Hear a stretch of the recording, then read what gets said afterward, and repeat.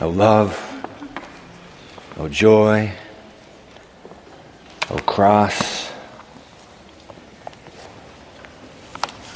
Never let me go. Never let me go.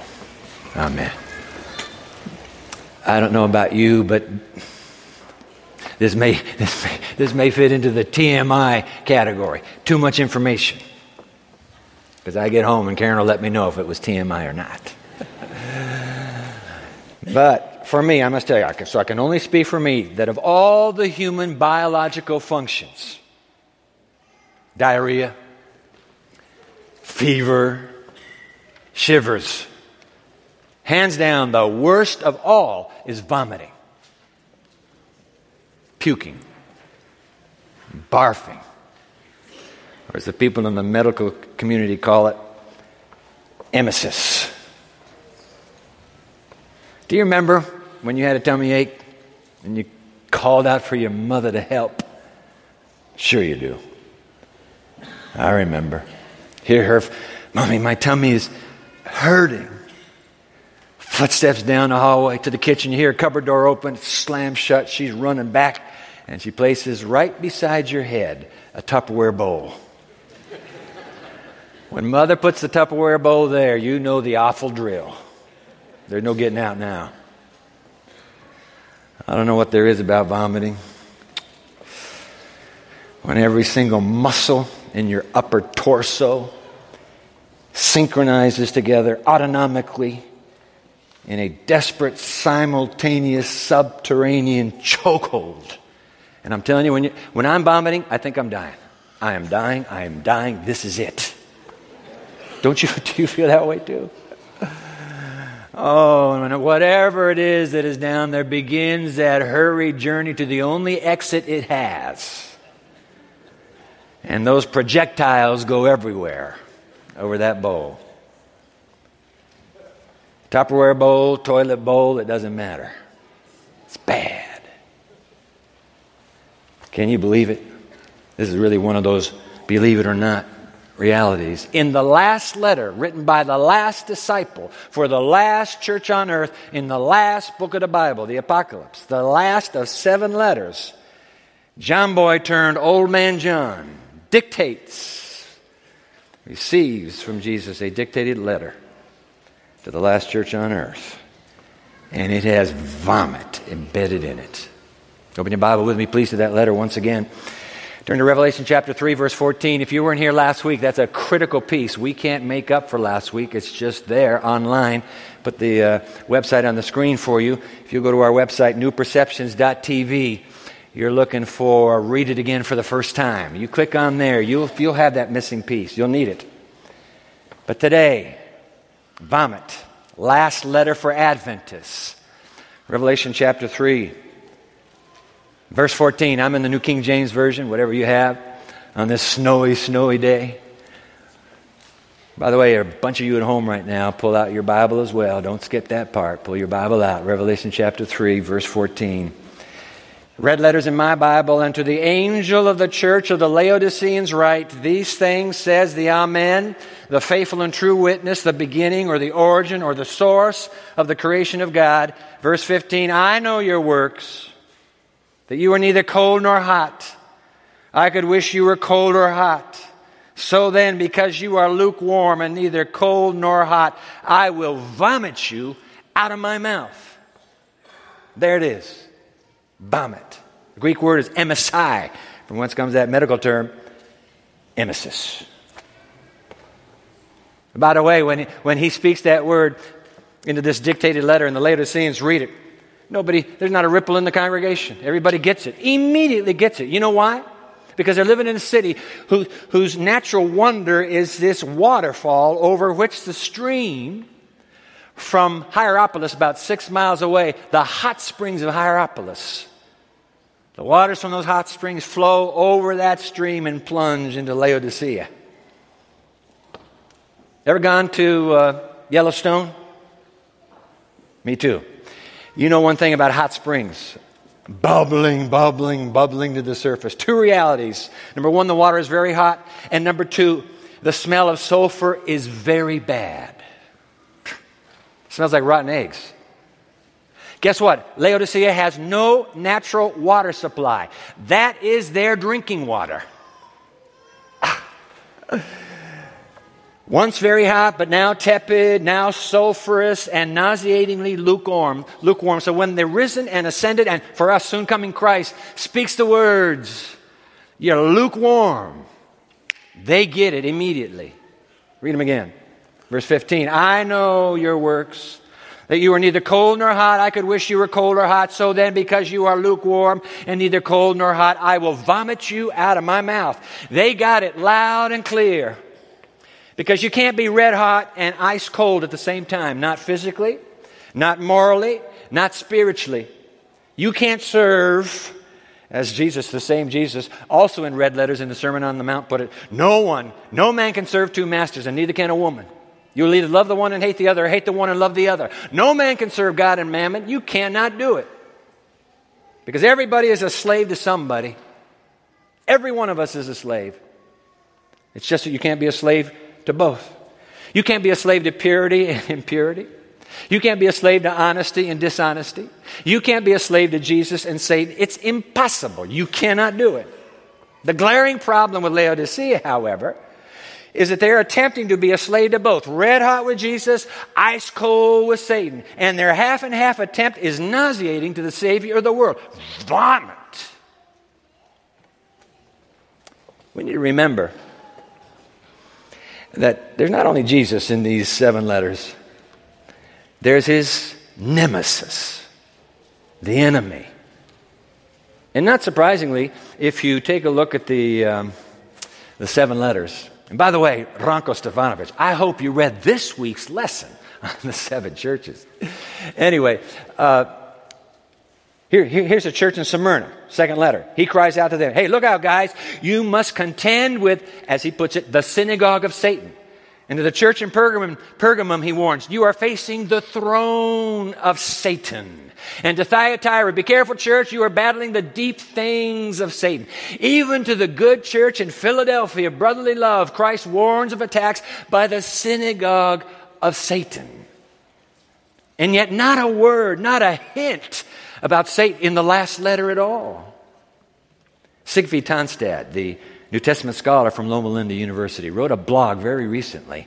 And thanks to my friend Melky Ponaya, I've read that blog. I want to put the words on the screen for you. Sigfrid Tonstad. Just as the believing communities, the 7 churches, are commissioned to carry out heaven's business on earth, he calls them 7 points of light in a dark world. I love that.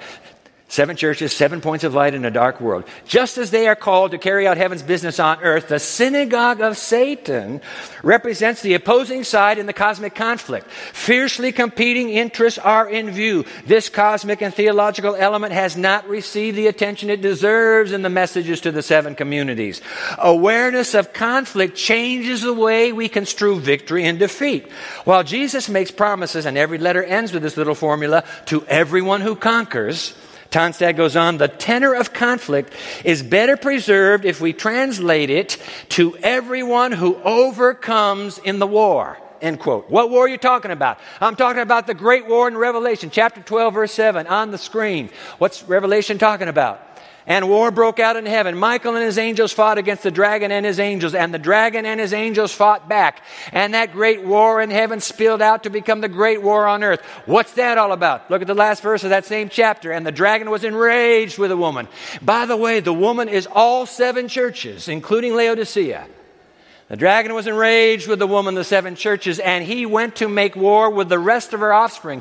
That would have to be the last church. And what is this last church like? These are they who keep the commandments of God and have the testimony of Jesus. The last war.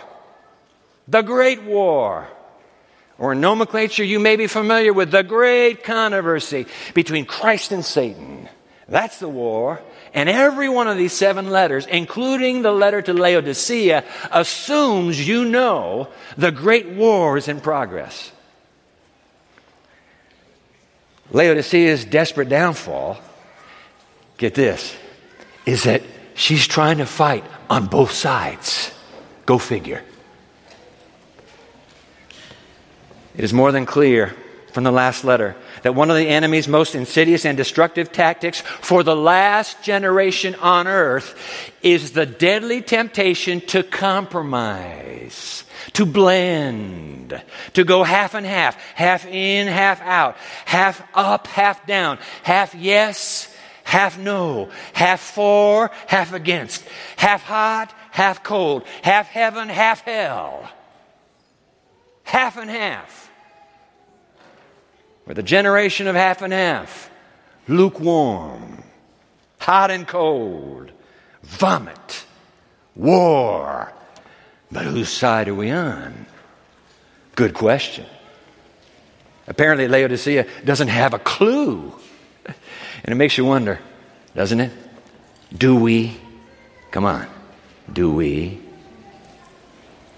One of the challenges of stepping out of the confines of generalities when it comes to lifestyle and morality and spirituality is risking coming across as condemning when you want to challenge the status quo. And by the way, in a highly convictional faith community like this one, most behavioral challenges are immediately dismissed as judgmental, holy moly, trying to be my conscience for me, don't need you, bye-bye. But it all depends, doesn't it, on the heart of the one who asks the questions. A few days ago, I received a letter from a young co-ed who was begging me, an email, to do something about what she perceives, along with her friends, she says, as an epidemic of pornography in this generation. I could feel her tears. In fact, she described them, and I got it. And through those tears, I read her heart of deep concern for her peers. I didn't sense any judgmentalness. I didn't sense harsh, a critical spirit in her. Because it all depends on the heart of the one who asks the questions and raises the concerns. And if I might share with you my own for the next few moments, I must be honest, as your pastor, and as one who has served the people of God all his life, deeply loves them, I fear that Laodicea, the last church, the last generation, is being seduced by the enemy's neutralizing temptation to live a compromised life. Half in, half out. Half hot, half cold. Half heaven, half hell. Because it's the pathology of compromise to lull us into a deadly lethargy that masquerades as neutrality but manifests itself in the ensuing death of the heart and the soul. Let me explain. Let me explain by asking a series of lifestyle questions that begin with the words, what's so wrong with? All right? What's so wrong with? I mean, after all, everybody's doing it, right? And what was once taught to us by this person whose spiritual gifts clearly evidenced her divine calling to bring the light of heaven into our lives and faith community. Look, we don't feel that way anymore. That was our great-grandparents' standard. It's not ours. So, what's so wrong? Everybody's doing it. So why can't we? Well, first of all, let me disabuse you of the notion that everybody's doing it. They are not. They are not. That's a flimsy piece of logic that won't hold up trying to slip out of this. Now let me go on. Go ahead and ask a few what's so wrong with it questions, if it's okay with you. What's so wrong with drinking coffee? I mean, it's kind of cool to have a Starbucks in your hand. It's kind of like the culture's supreme ID. And this This fuzziness about caffeine and caffeine addiction. Nobody cares. So what's wrong with it?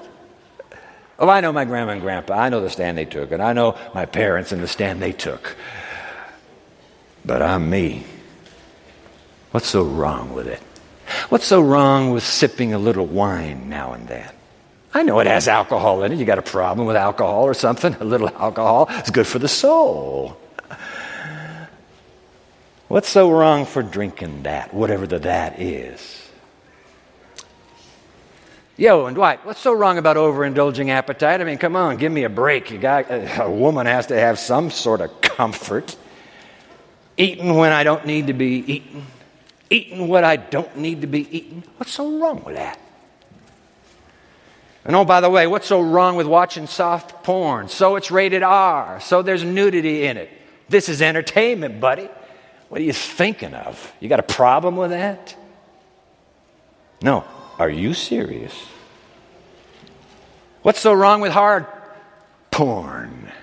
I only do it by myself. I'm not bugging anybody else. And by the way, if you're struggling with hard porn, or if you'd like to help somebody who is struggling with hard porn, 4 o'clock this afternoon in Boulder Hall, Conquer series. Listen up. Yo, Dwight, what's so wrong with gambling? I mean, I'm not spending my life saving just a little bit here and a little bit there, but just, hey, release. And while we're at it, talking about finances, what's so wrong with not tithing? Is that a big deal or something? I've worked hard for this money. This is my money. I'm good to God. He's good to go. You got a problem with that? And by the way, what's so wrong with becoming a fashionista and looking like Lady Gaga every time you step out of your room? What's so wrong with that? Huh? You got a problem with it? And what's so wrong with Dancing with the Stars? I mean, they're stars. And they're all dancing. Yo! So what's so wrong? You got a problem with that? And so what's so wrong with copulating with your friends? That means having sex with your friends. She's okay. I'm okay. Aren't you okay? And what's so wrong with amusing ourselves to death? Being Netflix junkies. Please. You got a problem with that, boy? And what's so wrong, by the way, with my Sabbath days that are 2 hours long at the most? That's how long my Sabbath is. But he got it. You ought to be thankful you got 2 hours of my busy life. Yeah, what's so wrong? I mean, can you believe that? Look what's happened to the Sabbath in the Laodicean community today. Here we are supposed to be telling the world about getting to know the Lord of the Sabbath. But for us, it's just another 1 in 7 because we go out to eat and we fill up with gas and we play and we work and hey, I gave you 2 hours. You want more than that? What's so wrong with video gaming through the long night? I'm working with somebody on the other side of the world, but I got to have this caffeine fix just to keep awake to do what I got to do. What's so wrong with that? What's so wrong with the shop till you drop because I can't stop addiction and I keep just ordering and ordering and ordering? Please, you got a problem. You got to have a release. And what's so wrong with the Super Bowl coming up? Being a sports fan 24/7 for my hero, for my team. Go team. Yeah. What's so wrong with that? Well, you know what they do? They call you a fan in the sports world when you go overboard. But if you get excited about God and faith and eternity, the same world calls you a fanatic. Go figure. Guys, forget the list. Here's the concern. The pathology of compromise, listen please, is such that that one violation of the conscience, one seemingly insignificant disobedience to what I have known for a long time might be God's will for me, just one precipitates an eventual cascade of small disobedience until they end up in a total moral meltdown. That's what's wrong. Just ask Eve. Hey, Adam, stay right there. I'll be back. Don't you worry about me. I know my way around this garden. Just one. David. Yo, David, how do you like walking on the roof? I love walking on the roof. Ooh, wow. Just one leads to another and another. By the way, you can flip this coin over. You can be Daniel and his 4 buddies, who when the word comes down, you will drink the king's wine and you will eat the king's rich fare. They say, no, we won't. If you pass a little test, you do a lot better when the tests get big. Fail the little tests. When the big test comes, adios. That's the deal. The point is not the specificity of the list. The point is the compromise that we have enculturated into our very DNA as a generation in the church. Verse 14, Revelation 3, and to the angel of the church of the Laodiceans write these things, says the Amen, the faithful and true witness, the beginning of the creation of God. I know your works, that you are neither cold nor hot. Oh, I could wish you were cold or hot. So then, because you are lukewarm and neither cold nor hot, I will vomit you out of my mouth. Listen, when you're in a war, compromise with the enemy is absolutely fatal. Do you ask that? Yeah, but are you sure it's the enemy? Did you ask that of yourself, or did someone else ask that for you? Are you sure it's the enemy? You already know. 1 John chapter 2, verses 15 to 17 on the screen. Let's read it. Do not love the world, this anti-kingdom force that is exclusively designed to destroy the kingdom on earth. Do not love the world or the things in the world. If anyone loves the world, the love of the Father is not in her. Keep reading. For all that is in the world, the lust of the flesh, the lust of the eyes, and the pride of life is not of the Father, but is of the world. And the world is passing away, and the lust of it, but she who does the will of God abides forever. That's the deal. Jesus is coming soon. So whose side am I on? Yo, Dwight, whose side are you on? Half cold and half off? Hot that you are? Paul had a dear friend named Demas who was one of his close disciples. Put it on the screen, please. 2 Timothy chapter 4, verse 10. For Demas has forsaken me, having loved this present world. Adios, Senor Paul. I'm out of here. Can you believe that? Disciple of the greatest Christian after Christ, and the world took him. In 1903, that little American lady writer Ellen White penned these words in a letter referring to Laodicea. Put them on the screen, please. Half-hearted Christians are worse than infidels, for their deceptive words and non-committal position lead many astray. At least the infidel shows his colors. The lukewarm Christian deceives both parties. He's neither a good worldling nor a good Christian. And Satan uses him, Satan uses her to do a work that no one else can do. What an honor. What a privilege. I'm talking to some of you who are a little bit older here than a college-age student. Because these college-aged eyes, trust me, watch you like a hawk. They listen to everything you say in your classroom. They listen to every experience you relate. They hear what you didn't think they could hear. And they draw their cue from you. I'll do what he does. He's a hero of mine. I'll do what she does. She's a hero of mine. What matters to her matters to me. What doesn't matter to him doesn't matter to me. Half-hearted. You're not red hot. You're not ice cold. You're lukewarm. Man, this is pretty depressing stuff. This Laodicean penchant for lukewarm, half in and half out kind of living, isn't it? And it would be if it were not for the stunning portrayal of Jesus right here. And I hope you'll never forget the picture I want to share with you in closing. This is the picture of Jesus in the last letter. Watch this. He is the Lord who vomits. Now, he hasn't vomited yet. You notice that? He said, I will. He is the Lord who vomits. You think about it. Why does a person vomit? When you vomit, why are you vomiting? Because you're sick, you're nauseated. Something got into you that is churning you up inside. You feel so bad you can't keep it down. The vomit comes up. So what could be in the heart of Jesus when he is dictating this letter? It can't be some food he ate in heaven. So this is not a biological response. There is something deeply emotional that's happening. And guess what? Scientists now say, yep, that's exactly what happens. Because scientists now tell us we have two brains. Yep, we have this brain and we have this brain. The gut is called the second brain.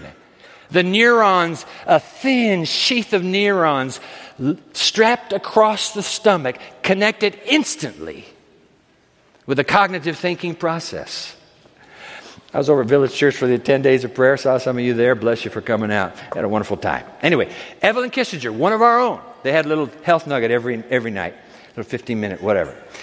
I heard Evelyn Kissinger point out that this field of study called microbiome, studying the second brain, the microbiome, studying what's in the gut, is a runaway new science.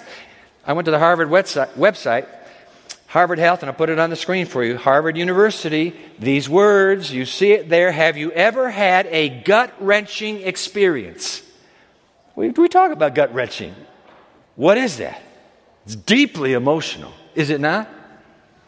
Have you ever had a gut-wrenching experience? Do certain situations, and they use the illustration just before a public presentation, make you feel nauseous? How many of us have been down that road? Oh, let me out of here.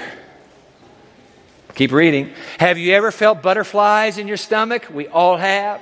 We use these expressions for a reason. The gastrointestinal tract is sensitive to emotion, anger, anxiety, sadness, elation. All of these feelings and others can trigger symptoms in the gut, including vomiting. The last letter, in it, Jesus' heart is being torn up to the place he is about to vomit. What's going on with him? Something intensely emotional.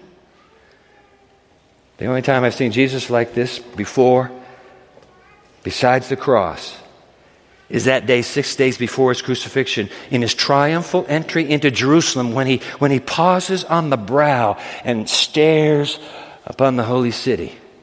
You remember that moment. Desire of Ages is the most... with the most pathos, captures it. And I'm going to put Desire of Ages on the screen.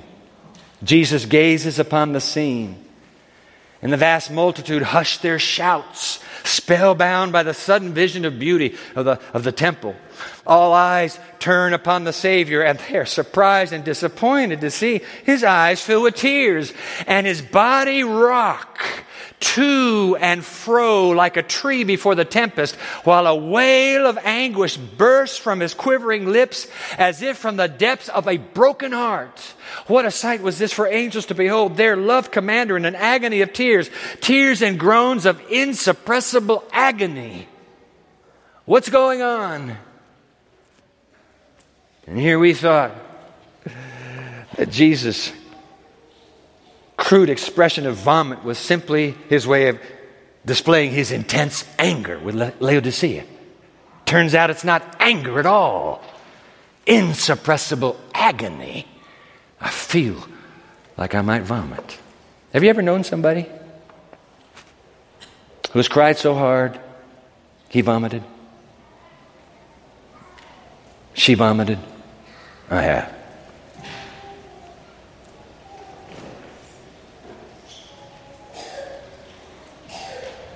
Oh, Jerusalem, Jerusalem. Oh, Laodicea, Laodicea. There's no anger. This is a heart broken.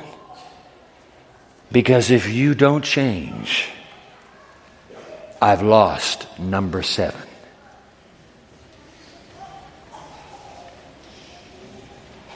I died for you, but here you are drifting from me. What's going on here? Answer this question and you will immediately know. Here's the question. Why did the waters of Laodicea become lukewarm? You tell me. Why did the waters of Laodicea become lukewarm? Answer. They got too far from the source. And that's the point. The cure for half in and half out, half heaven and half hell. The cure is getting too far from the source. It'll kill you. Too far from the source. Half yes, half no. We just don't see it, do we? And yet, every one of the 7 letters ends, even as Laodicea does. Last line here, verse 22 of Revelation 3 on the screen. They who have an ear, let them hear what the Spirit says to the churches. And what's the Spirit saying to Laodicea right now? Here it is. Why don't you let it go? I mean, come on. Why would you hang on to this? It really is such a little thing.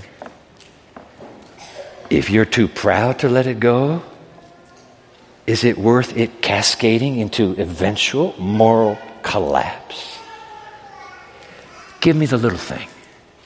Let me have it. I'm not taking this away from you because I'm a party pooper. I'm asking you to be all me. Hot. I need you to be hot. We're running out of time.